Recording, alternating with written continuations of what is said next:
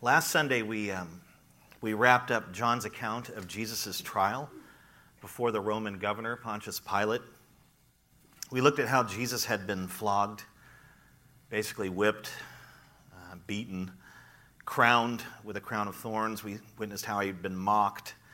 And ultimately, he was reluctantly sentenced to death by Pilate. He had attempted several times to free Jesus, to release him, but he failed. He couldn't do it. He was basically blackmailed and by the crowd and by the religious leaders, and really had no choice but to do it or potentially have to answer to Caesar Tiberius.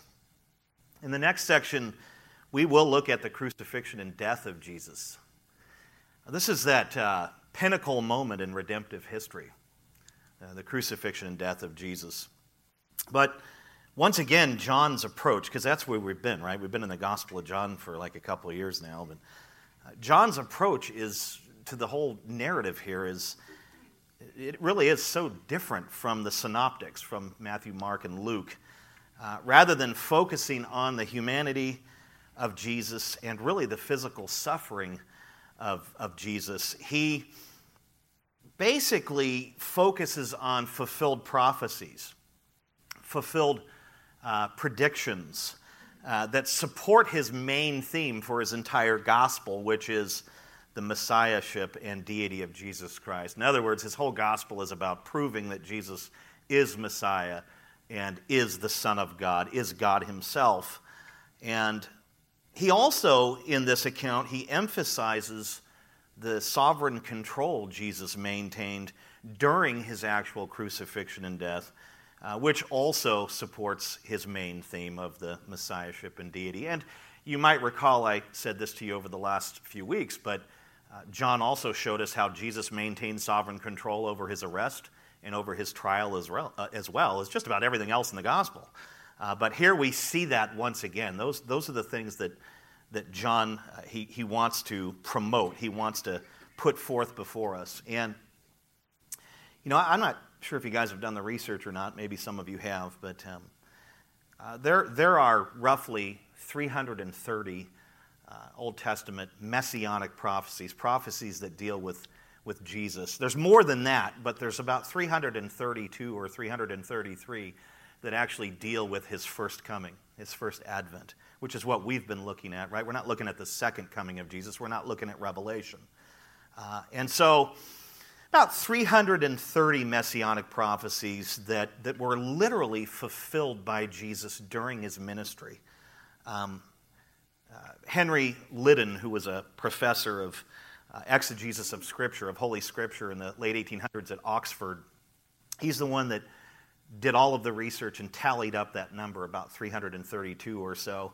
And someone actually did a little bit of math on what it would take for any individual to complete and fulfill all 332 messianic prophecies, what the odds would be. And it's literally 1 in 84, followed by 100 zeros.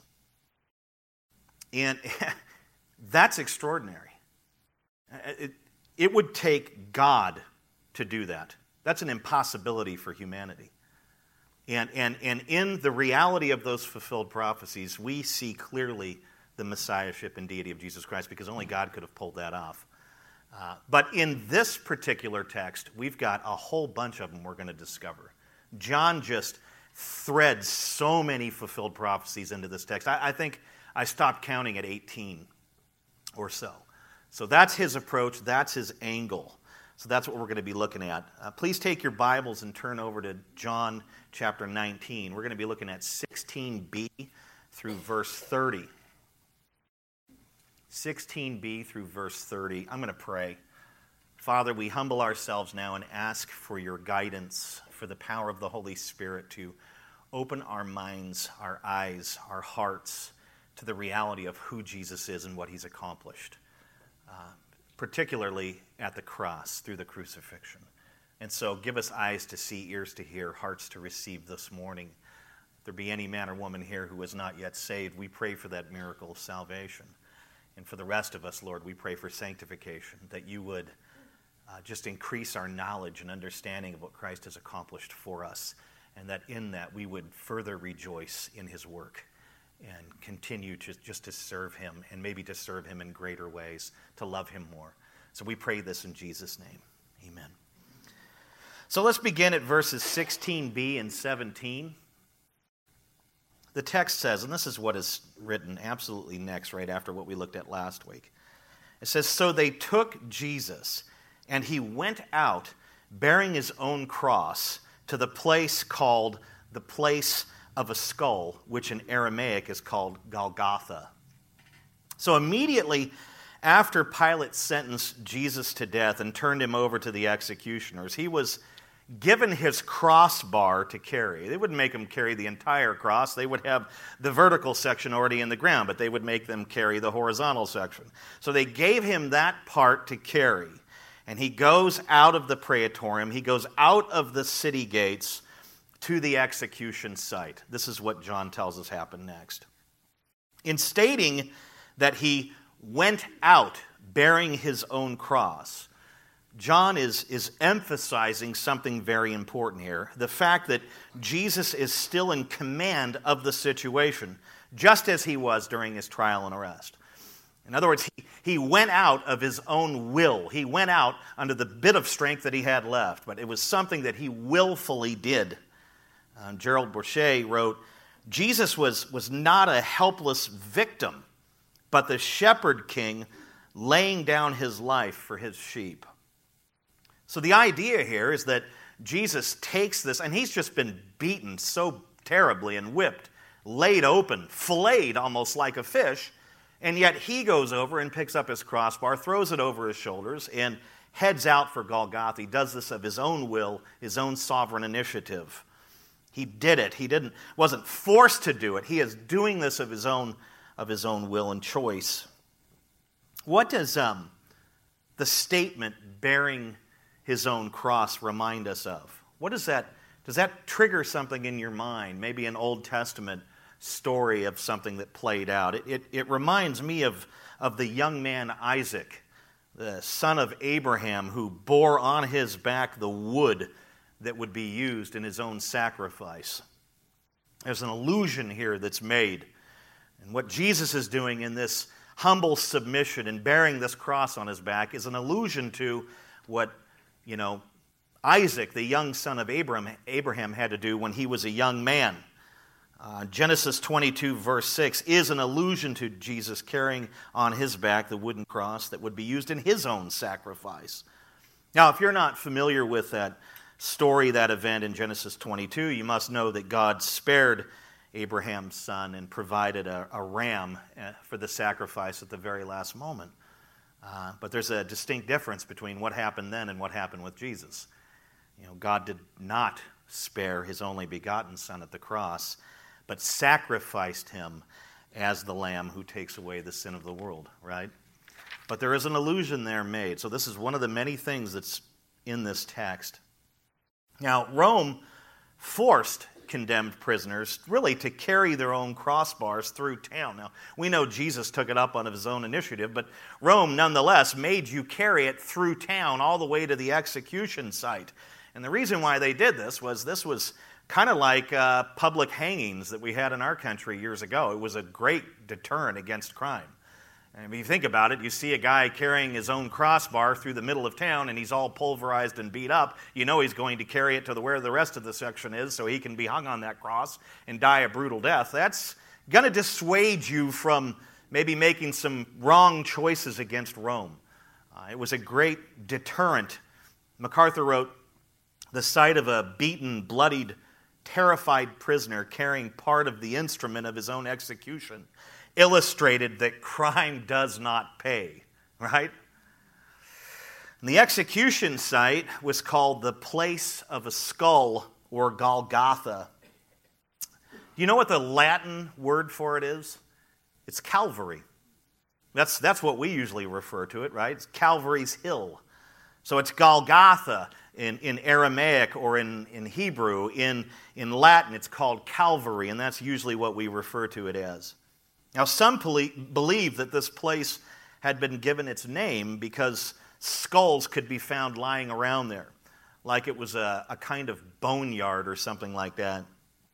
The interesting thing is there's absolutely no historical evidence to support that theory, none at all.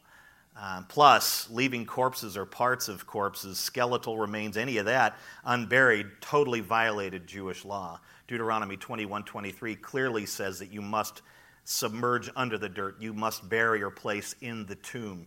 You don't want what's left to be seen by people, to be smelt by people. It defiles people and renders them unclean under Jewish law. So this is a place of Jewish execution. This is a place of Roman execution, and it's very not likely that there were bones and stuff laying around. Several early church fathers held a kind of a strange theory about how it got its name. They believed that Adam's skull had literally been found there. Now, Adam lived roughly 6,000 years ago. It would have been 4,000 years before Jesus. So the likeliness of his skull being found there is just really nil. And there's no evidence to support this theory as well. It's likely called the place of a skull because of its shape and its geography may have represented that of a skull. There's a hill on the north side of the city that has a skull-faced cliff. It's called Gordon's Calvary. It's named after Charles Gordon, a British Army officer who had a dream that allegedly revealed this spot as the precise location of Jesus' crucifixion.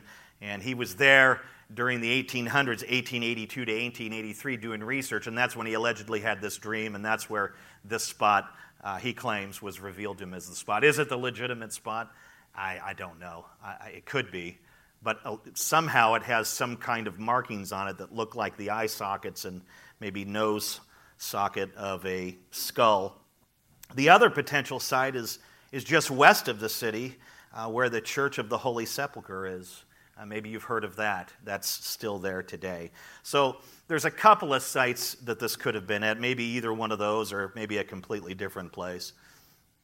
There are at least two fulfilled prophecies here in 16b and 17. There are at least two.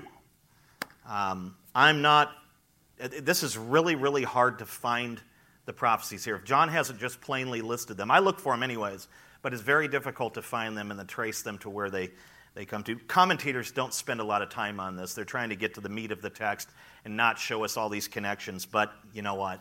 I like the connections. So I worked on it hard. But in any case, there's probably two things that we see fulfilled in this verse and a half. When they took Jesus and led him toward Golgotha, Isaiah 53 verse 7b was fulfilled. And that is the text that says, like a lamb that is led to the slaughter. Get the idea of Jesus taking his crossbar as the Lamb of God. He's headed up there of his own volition and will, but he's being led by Roman soldiers to his slaughter, to his execution. And so that awesome prophecy is fulfilled right in that moment as he goes up there.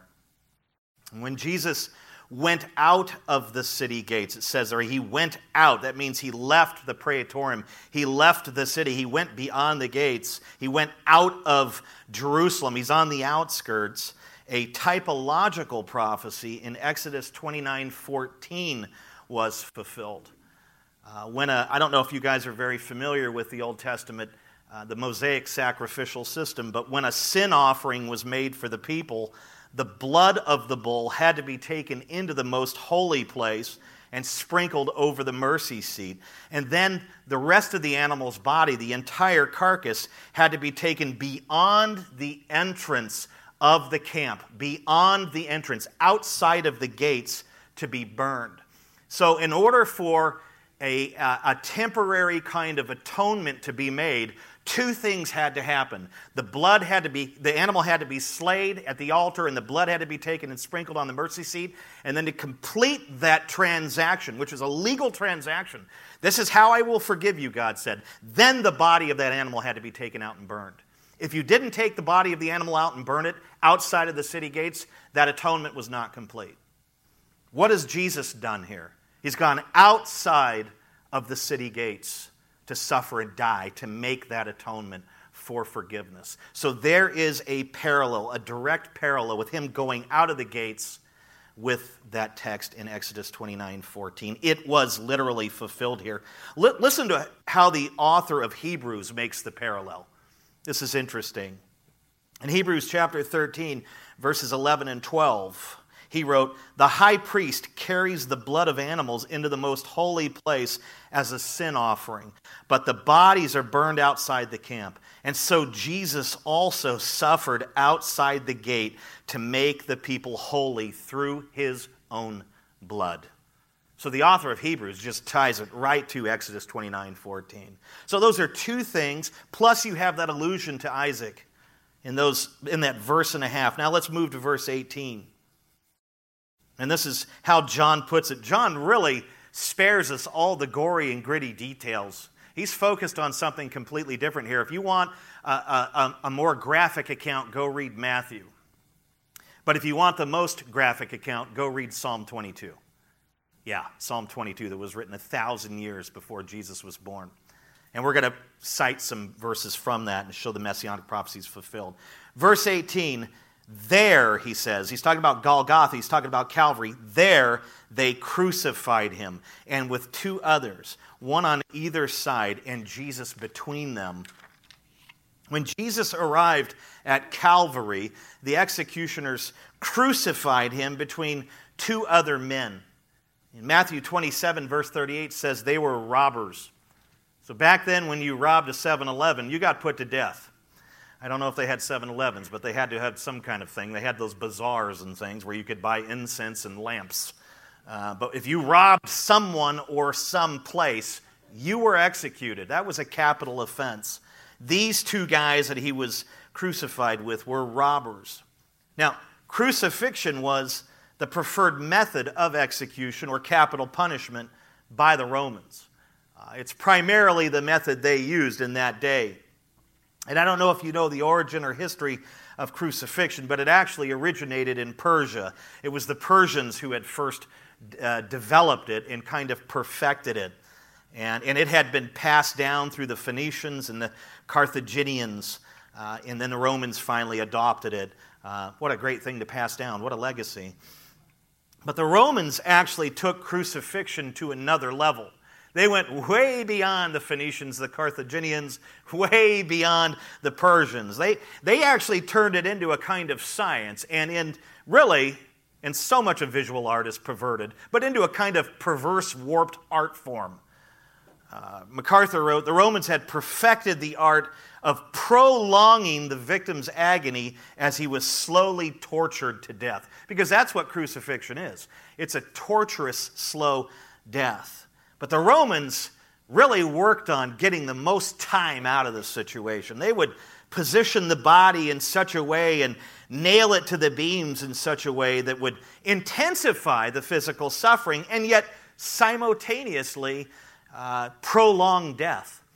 It was almost as if they would compete with one another. Like, you had three guys being crucified at the same time. It wouldn't surprise me if the executioners were competing with one another. Well, let's see who can get theirs to live the longest. And they didn't just put people to death. They turned it into sport. And so they would literally just manipulate the bodies and do what they could to get the maximum amount of suffering and length of life unto death as possible. They would literally compete. It was just a twisted thing they would do. And in most cases, the victims would hang on their crosses for several days. They would last a couple of days, probably about 3 days, because how long can you go without food and water? How long can you go with hardly any ability to breathe?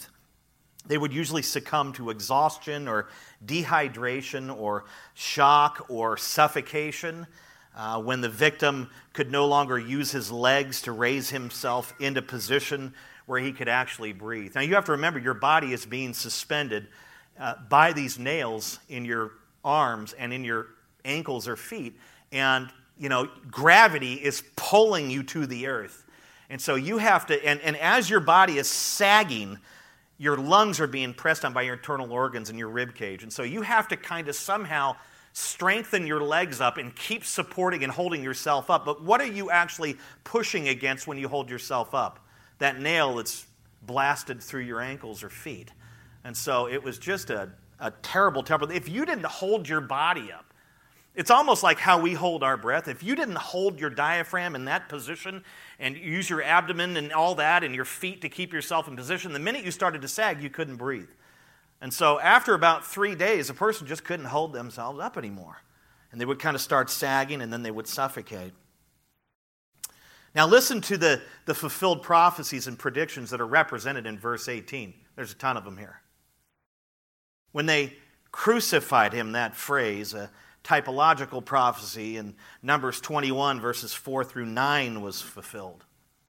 The Israelites had once again in this narrative, in that section, they had complained against God while they were in the wilderness, and they did this pretty regularly. Well, we don't want manna anymore, or we want this, or we want that. They would rail against God, and God would discipline them. And in this instance, God sent poisonous serpents, poisonous snakes into their camp.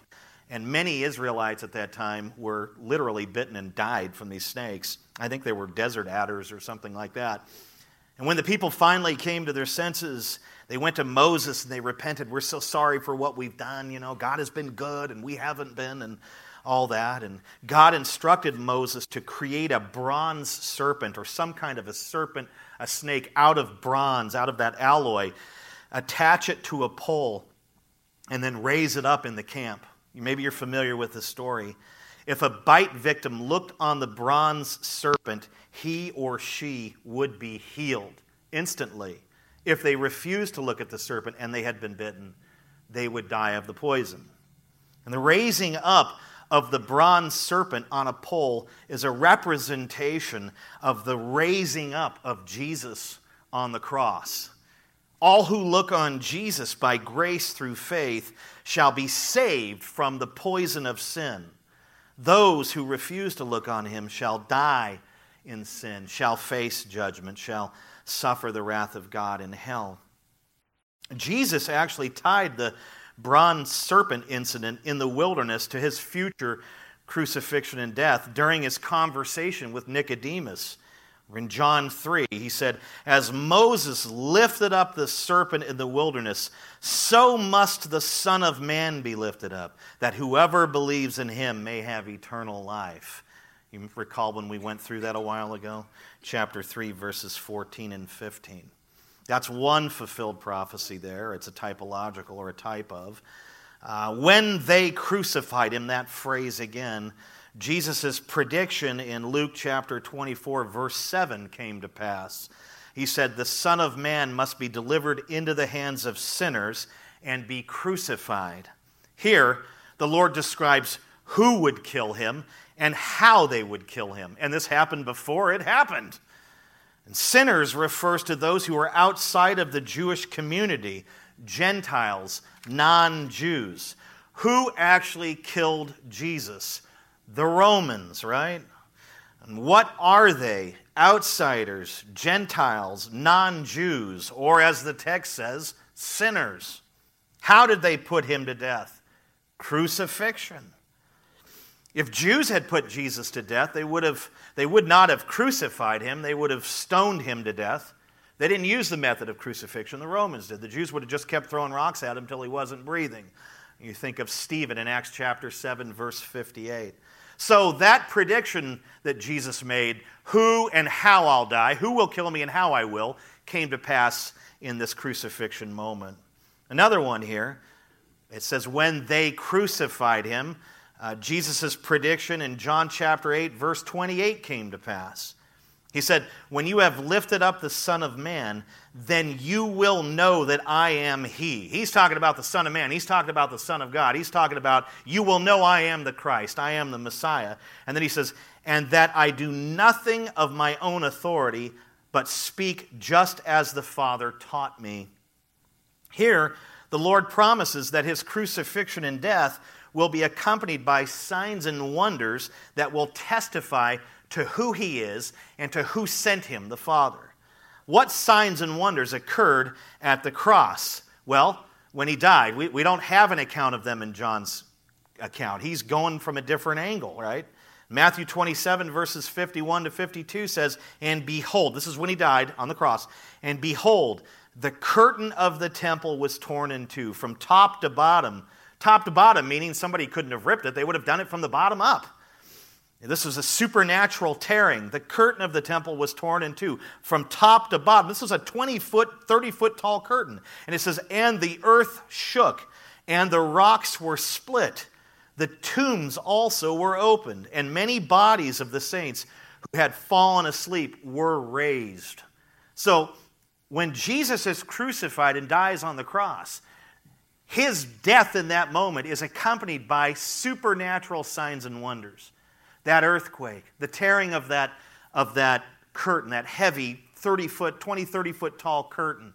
And there was even a resurrection that occurred of some Old Testament saints who had fallen asleep or passed away. And so those are those marking signs that say Jesus is God and Jesus has been sent from the Father. And it's fulfilled right here as he dies on the cross.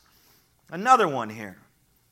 When they crucified him, that phrase is the one we keep focusing on.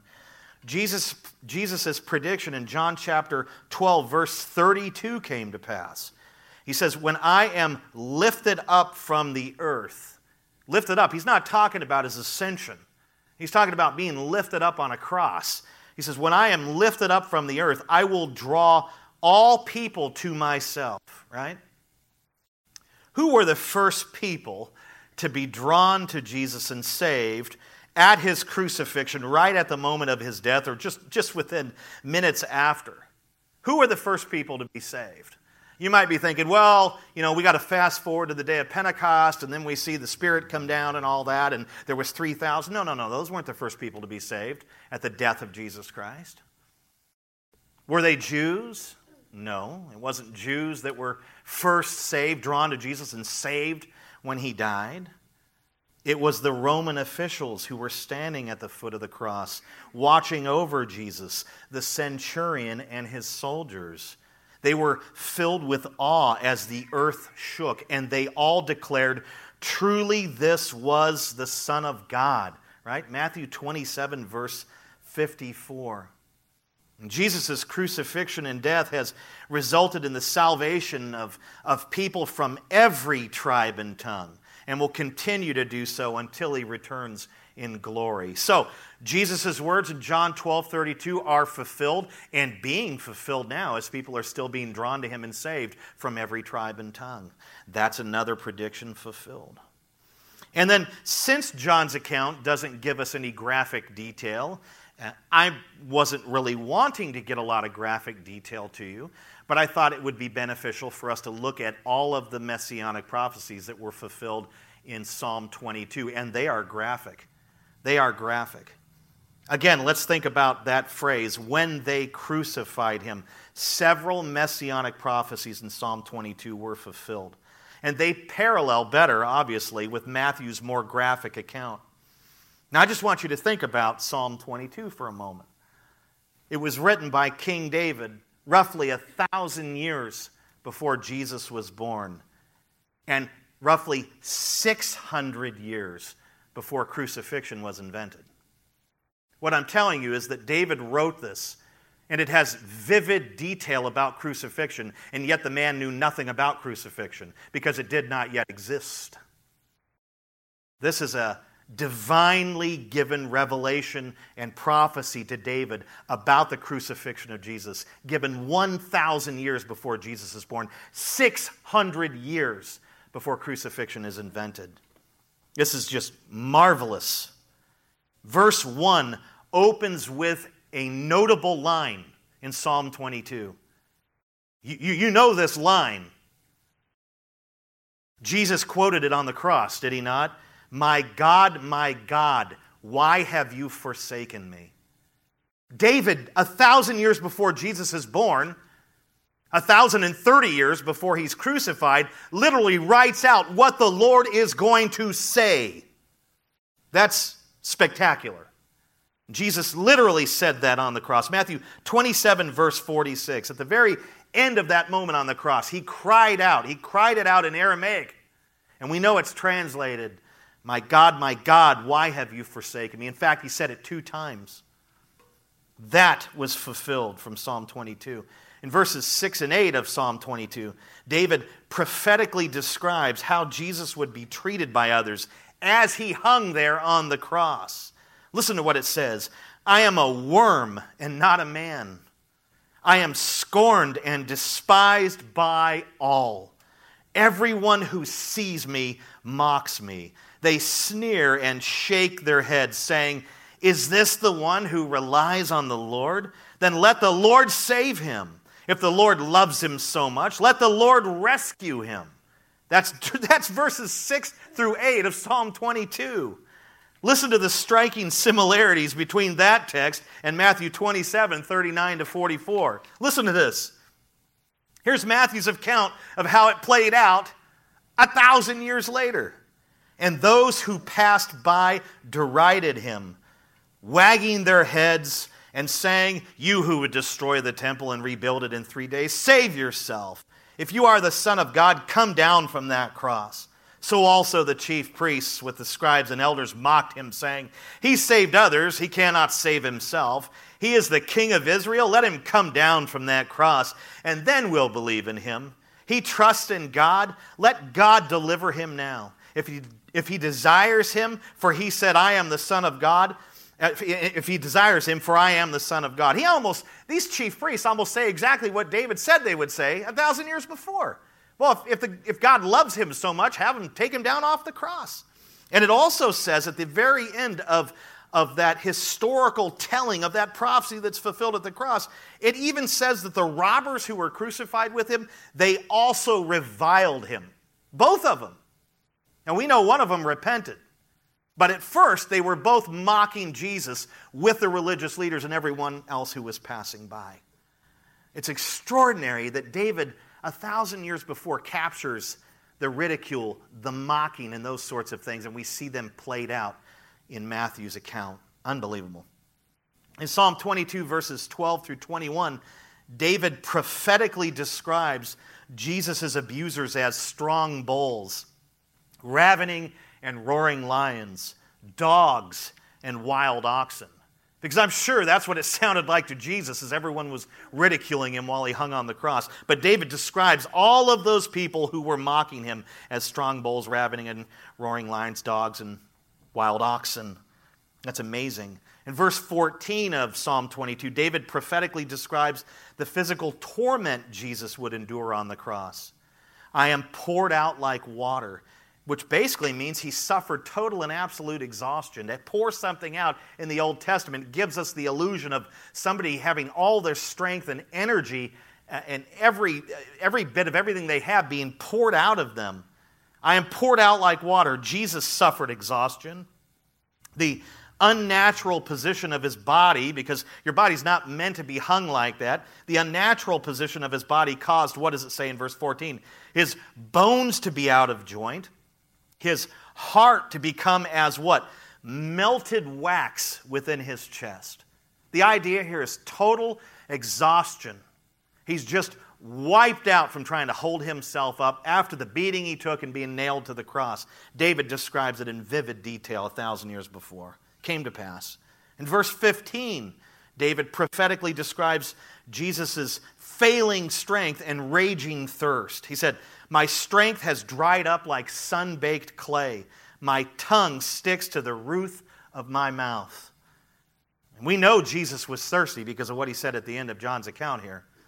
And so here's David again, 1,000 years beforehand, describing that. And in verse 16 of Psalm 22, you see something that's just at another level here.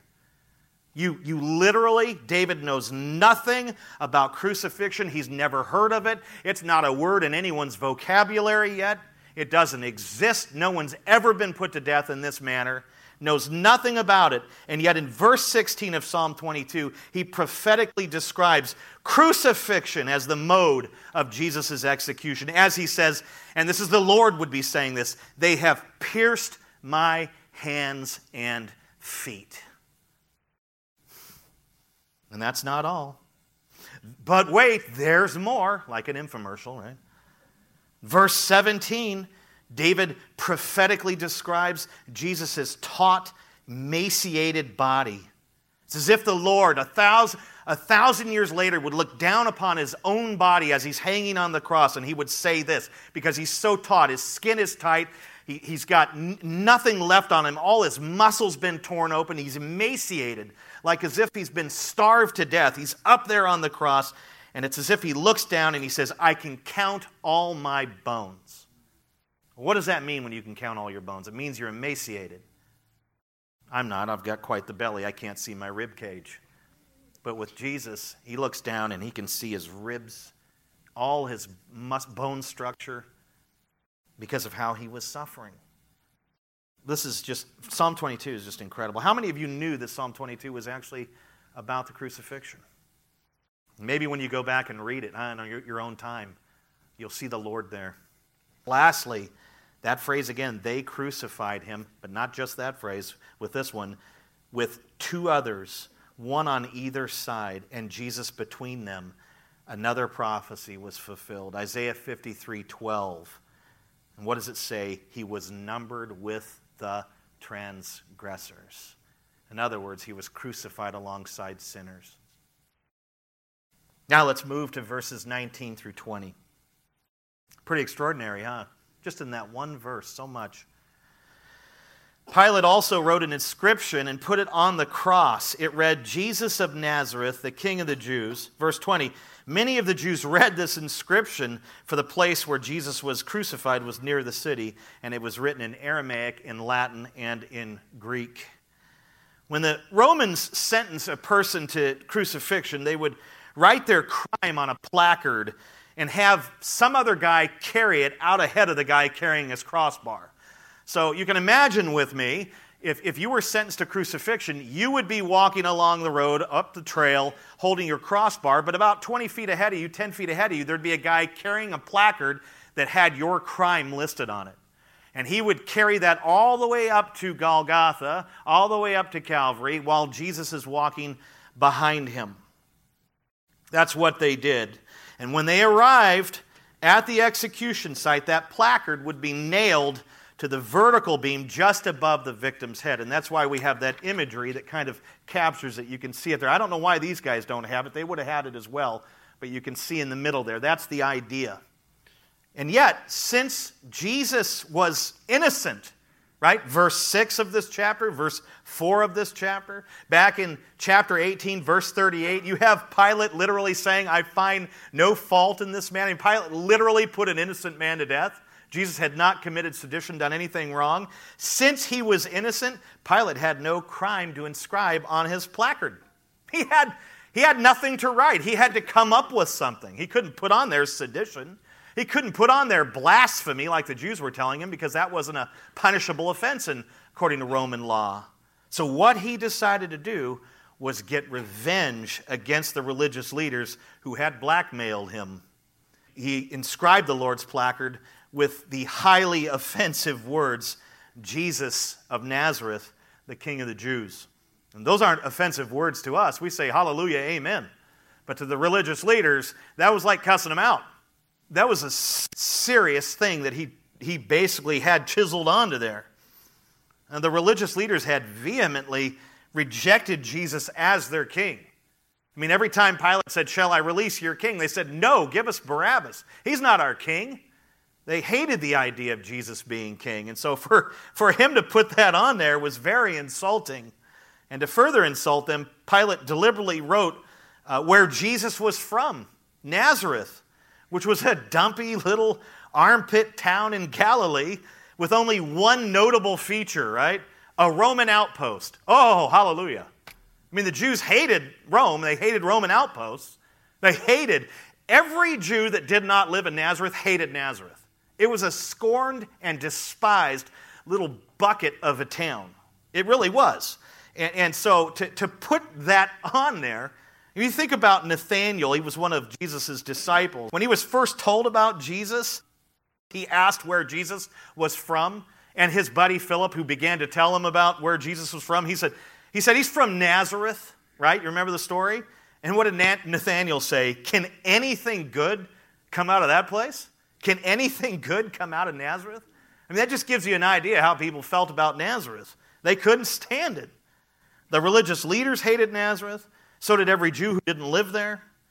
They did not believe, the religious leaders and most of the people did not believe that Messiah would come from such a place. There's no way he would come from such a place. Now we know he was born in Bethlehem as prophesied in the Old Testament, but he did live in Nazareth and worked with his father there as a carpenter for many years. Pilate not only wrote King of the Jews, but where he was from. So this was just like one big insulting sign hanging above Jesus.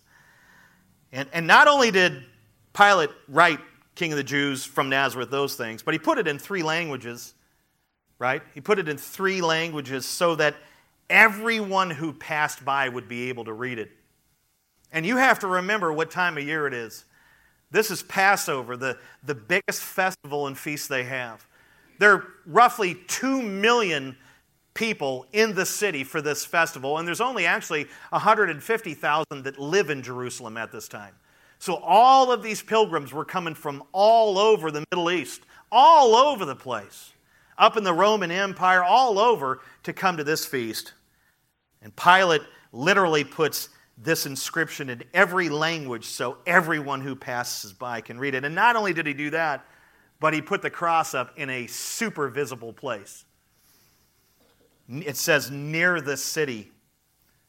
The Romans usually crucified criminals along the highways so that the public would see the price to be paid for resisting or challenging Rome's authority. There must have been a major thoroughfare, something major near Golgotha, near Calvary. There's no way Pilate would have done this out in the country somewhere where people wouldn't have seen it. He put it in the country, but right on the outskirts of town where people would pass by all day long.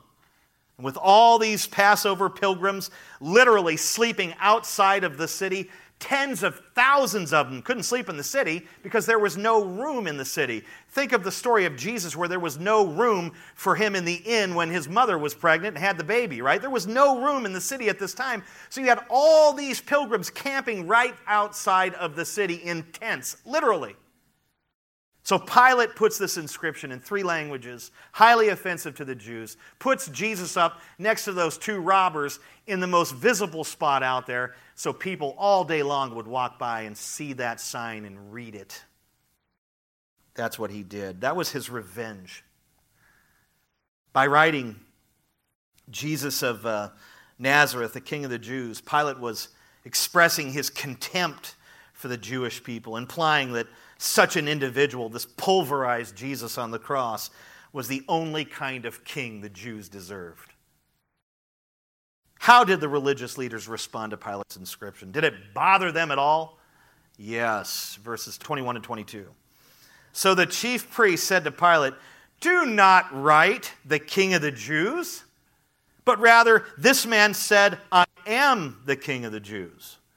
And Pilate answered, "What I have written, I have written."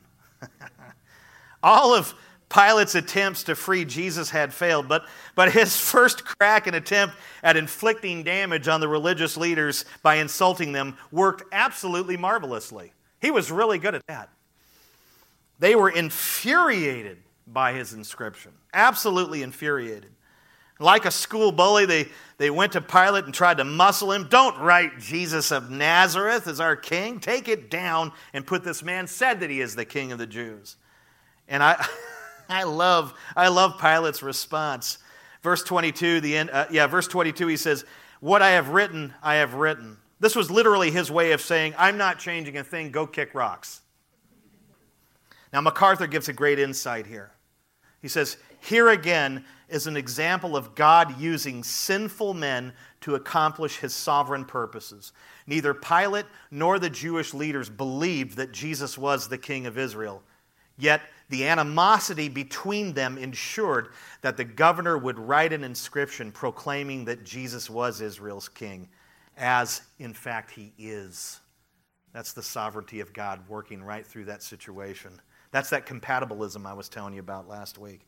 Now let's look at verses 23 and 24a. A little bit bigger section here. "When the soldiers had crucified Jesus, they took his garments and divided them into 4 parts, 1 part for each soldier, also his tunic.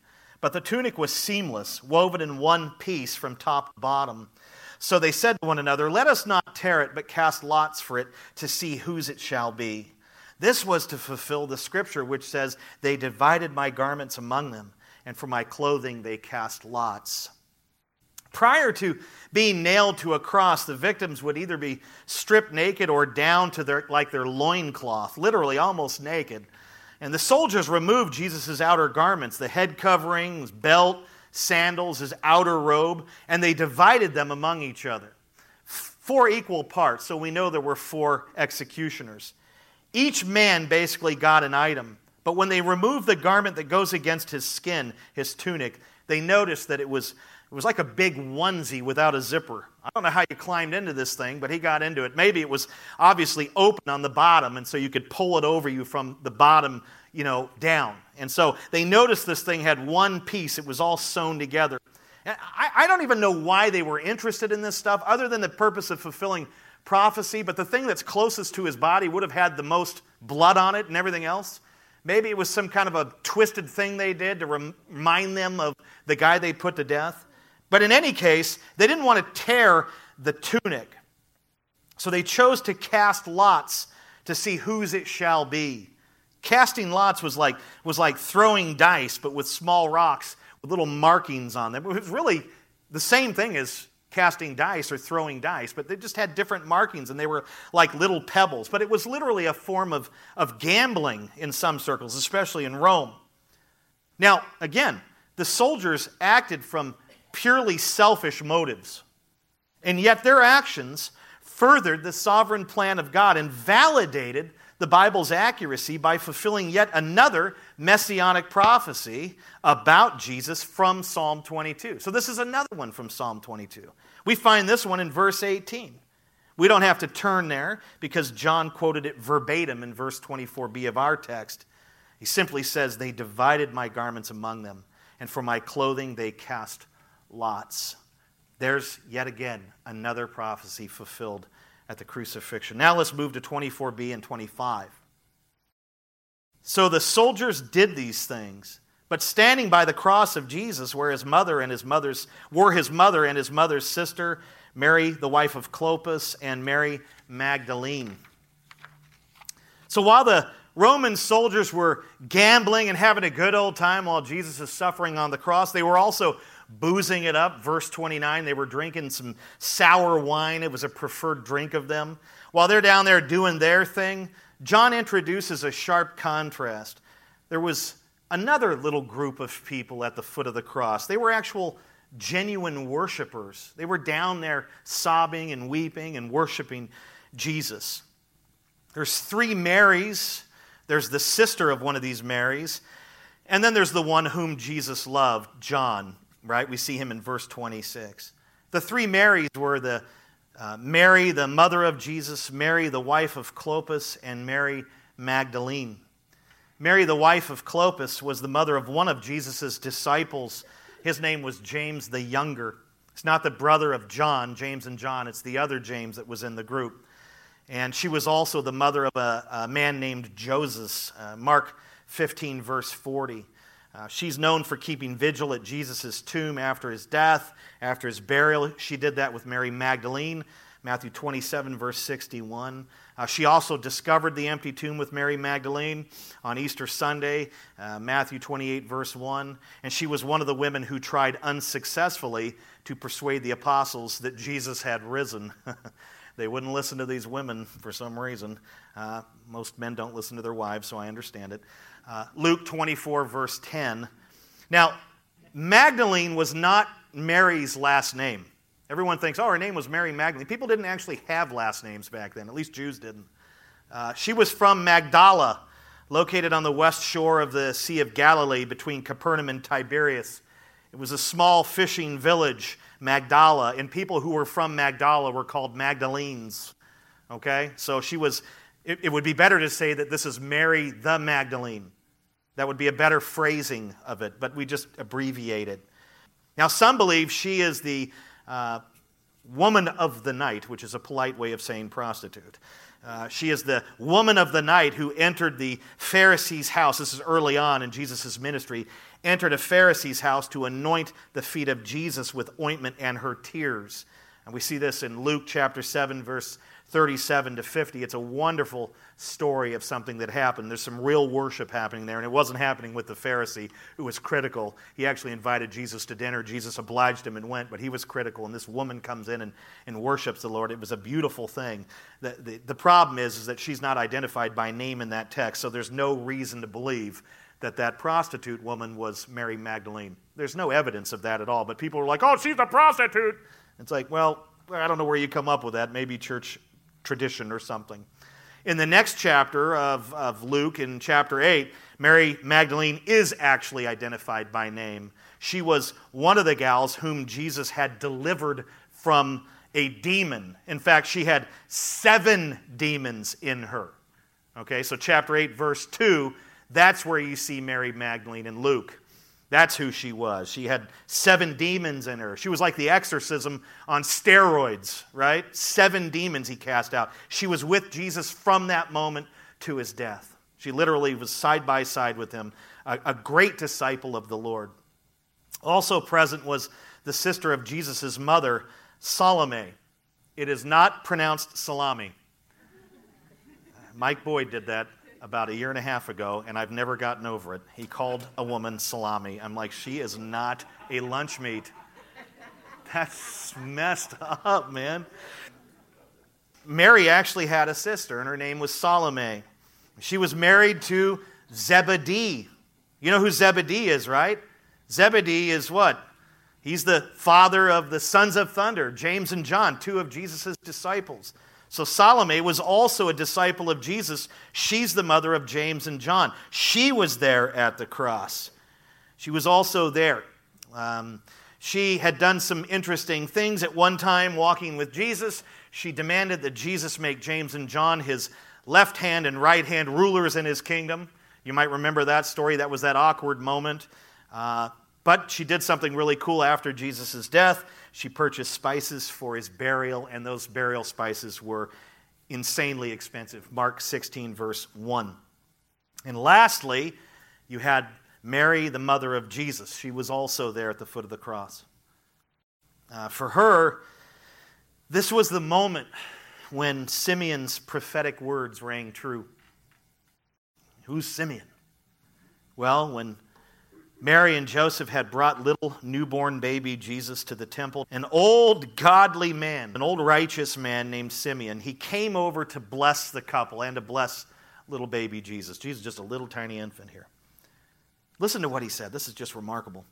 This child is destined to cause many in Israel to fall and many others to rise. He has been sent as a sign from God, but many will oppose him. As a result, the deepest thoughts of many hearts will be revealed. And listen to what he says to Mary. At this point, he looks Mary in the eyes and says, and a sword will pierce your very soul. That's Luke chapter 2, verses 34 to 35. As Mary, the mother of Jesus, stood there at the foot of the cross and watched her beloved son suffer and die just a horrendous, bloody, brutal death, her soul became pierced by the sword of deep sorrow and grief. Let's move to 26 and 27. What Jesus does here is just spectacular. It says, when Jesus saw his mother and the disciple whom he loved standing nearby, he said to his mother, woman, behold your son. Then he said to the disciple, he's talking to John, behold your mother. And from that hour, the disciple took her to his own home. Jesus' earthly father, Joseph, had already passed away, leaving Mary as a widow. As Jesus was bearing the weight of our sin, as he was suffering the awesome wrath of God in our place, as he's dying on the cross, he looks down at his mother and entrusts her to John's care. Behold your son. This is your son from now on. And he looks down and he looks over at John and he entrusts John to her care. And he says, look at her. Behold, that is now your mother. That is now your mother. The end of verse 27 says, and from that hour, the disciple, I know it's John took her to his own home. In other words, he did exactly what the Lord said. He cared for the Lord's mother. MacArthur wrote, this may seem like a mundane thing to be concerned about in the hour of his greatest sacrifice, his great pain, but the beauty of the Savior's love and compassion for his widowed mother in the midst of his own excruciating pain reflects his love for his own. Isn't that good? Now let's look at 28 and 29. After this, Jesus, knowing that all was now finished, said, and look at the parentheses, the parenthetical statement, to fulfill the scripture, I thirst. Verse 29, a jar full of sour wine stood there, so they put a sponge full of the sour wine on a hyssop branch and held it to his mouth. After Jesus takes care of his mother and John, he entrusts them to one another. He omnisciently knew that he had one more, just one more out of the 300 and something, one more messianic prophecy to complete. He had one more thing to fulfill in order to fulfill all righteousness, right? Matthew 3:15. We find it in Psalm 69, verse 21b. It says this, for my thirst they gave me sour wine to drink. Isn't that marvelous? This is yet another psalm that was written 1,000 years, prophecy written 1,000 years before Christ is born. Jesus knew that by saying, I thirst, the soldiers would be prompted to give him a drink. When he said it, they took a sponge, right? They put it in that jar of that sour wine. They attached it to the end of a hyssop or tree branch, and they hoisted it up to his mouth, right? And they gave him a drink. Now, this was not the same beverage offered to Jesus just prior to him being nailed to the cross. That actually happened. That particular beverage contained gall, and it was used to kill pain and partially anesthetize the victims so they wouldn't squirm around. So in other words, before a person was nailed to the cross, they would give them this drink, this kind of wine that had gall in it to numb the pain. That way they could just nail them to the cross as they were kind of inebriated. They wouldn't be squirming. And yet when they offered this to Jesus, it was a kind of a courtesy they did. Wow, how nice, right? When they offered it to Jesus, he refused it. Why did Jesus refuse the wine with gall as he was nailed to the cross? Because he didn't want anything to alter his senses. He wanted to experience with the totality of thought and clearness the wrath of God. He did not want to be inebriated. He did not want to be buzzed. He did not want to be numbed. He wanted all of his senses intact so that he could absorb that full punishment and experience every ounce of it with the proper frame of mind. That's why he did it. Now let's look at our last verse, verse 30. When Jesus had received the sour wine, he said, it is finished. And he bowed his head and gave up his spirit. When the sour wine entered Jesus' mouth, he said the 3 sweetest words I think I've ever heard. It is finished. According to the original Greek, he actually shouted this. It is finished. He shouts it with every tiny little bit of strength that he has left, any energy that he has left, he pours into shouting this out. He's declaring it as a victor. It is finished. He says it loud so everyone can hear. It was a shout of triumph, a shout of victory, the cry of a mighty conqueror. The work of redemption the Father had given Jesus was now complete. That's what he means. I have finished the work you gave me to do, Father. It is finished. Every requirement of God's righteous law had been satisfied. God's holy wrath against sin had been appeased. Our forgiveness, our righteousness, our reconciliation with God had been secured with this declaration. And the head of that old ancient serpent had been bruised. The devil was now defeated. This is the culmination. This is the fulfillment of Genesis 3:15. There's another prophecy. After he shouted, "It is finished," he bowed his head and he gave up his spirit, which means he died. I love John's use of that phrase, "gave up his spirit." It shows, again, that Jesus was in sovereign command of his own crucifixion and death. It shows that he gave up his life of his own sovereign will. It's like Jesus didn't succumb to his injuries. Jesus, in a sense, gave up living in that moment to make that atonement. He stopped living. In John 10:18, Jesus told his disciples that this is precisely how he would go out. He said, no one takes my life from me, but I lay it down of my own accord. I have authority to lay it down, to give it up, to end it. And I have authority to take it up again. That's a reference to resurrection. And he says, this charge I have received from my Father. Closing.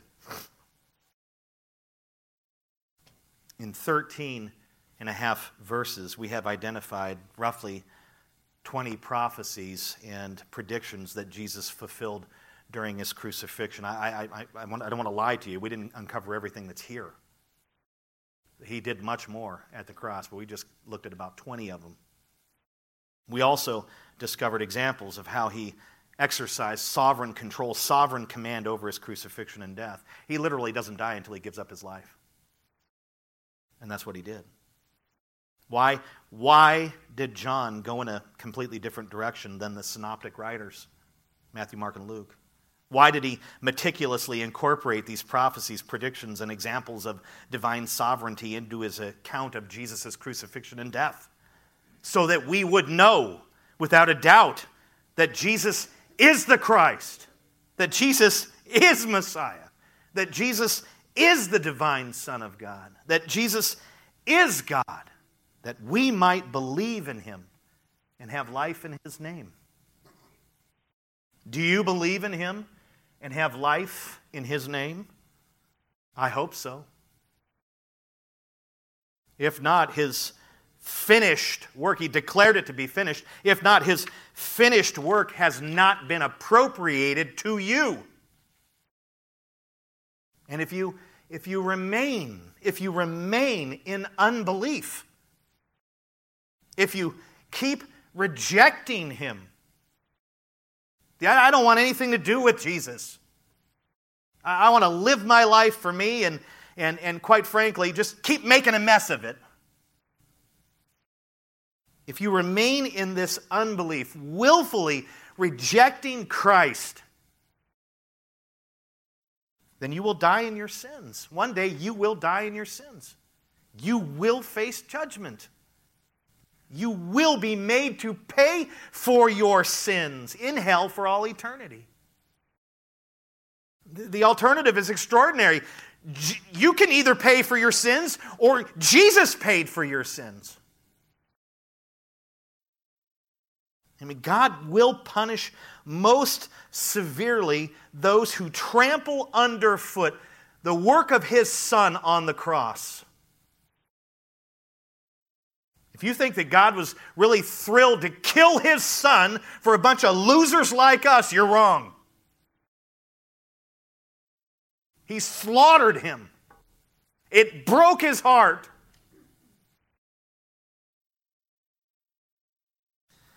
Jesus literally taught that those who hear the gospel and reject it experience greater condemnation than those who have never heard it.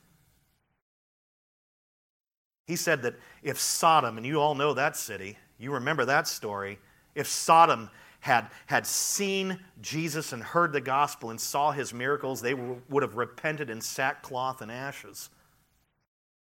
Even Sodom.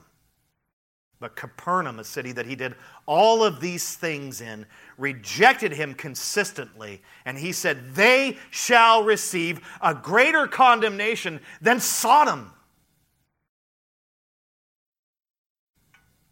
This short section of Scripture has provided ample evidence of who Jesus is and of what he accomplished for sinners like you and me. Today is the day of salvation. Not tomorrow, not next week, not next month, not next year, not in 5 years.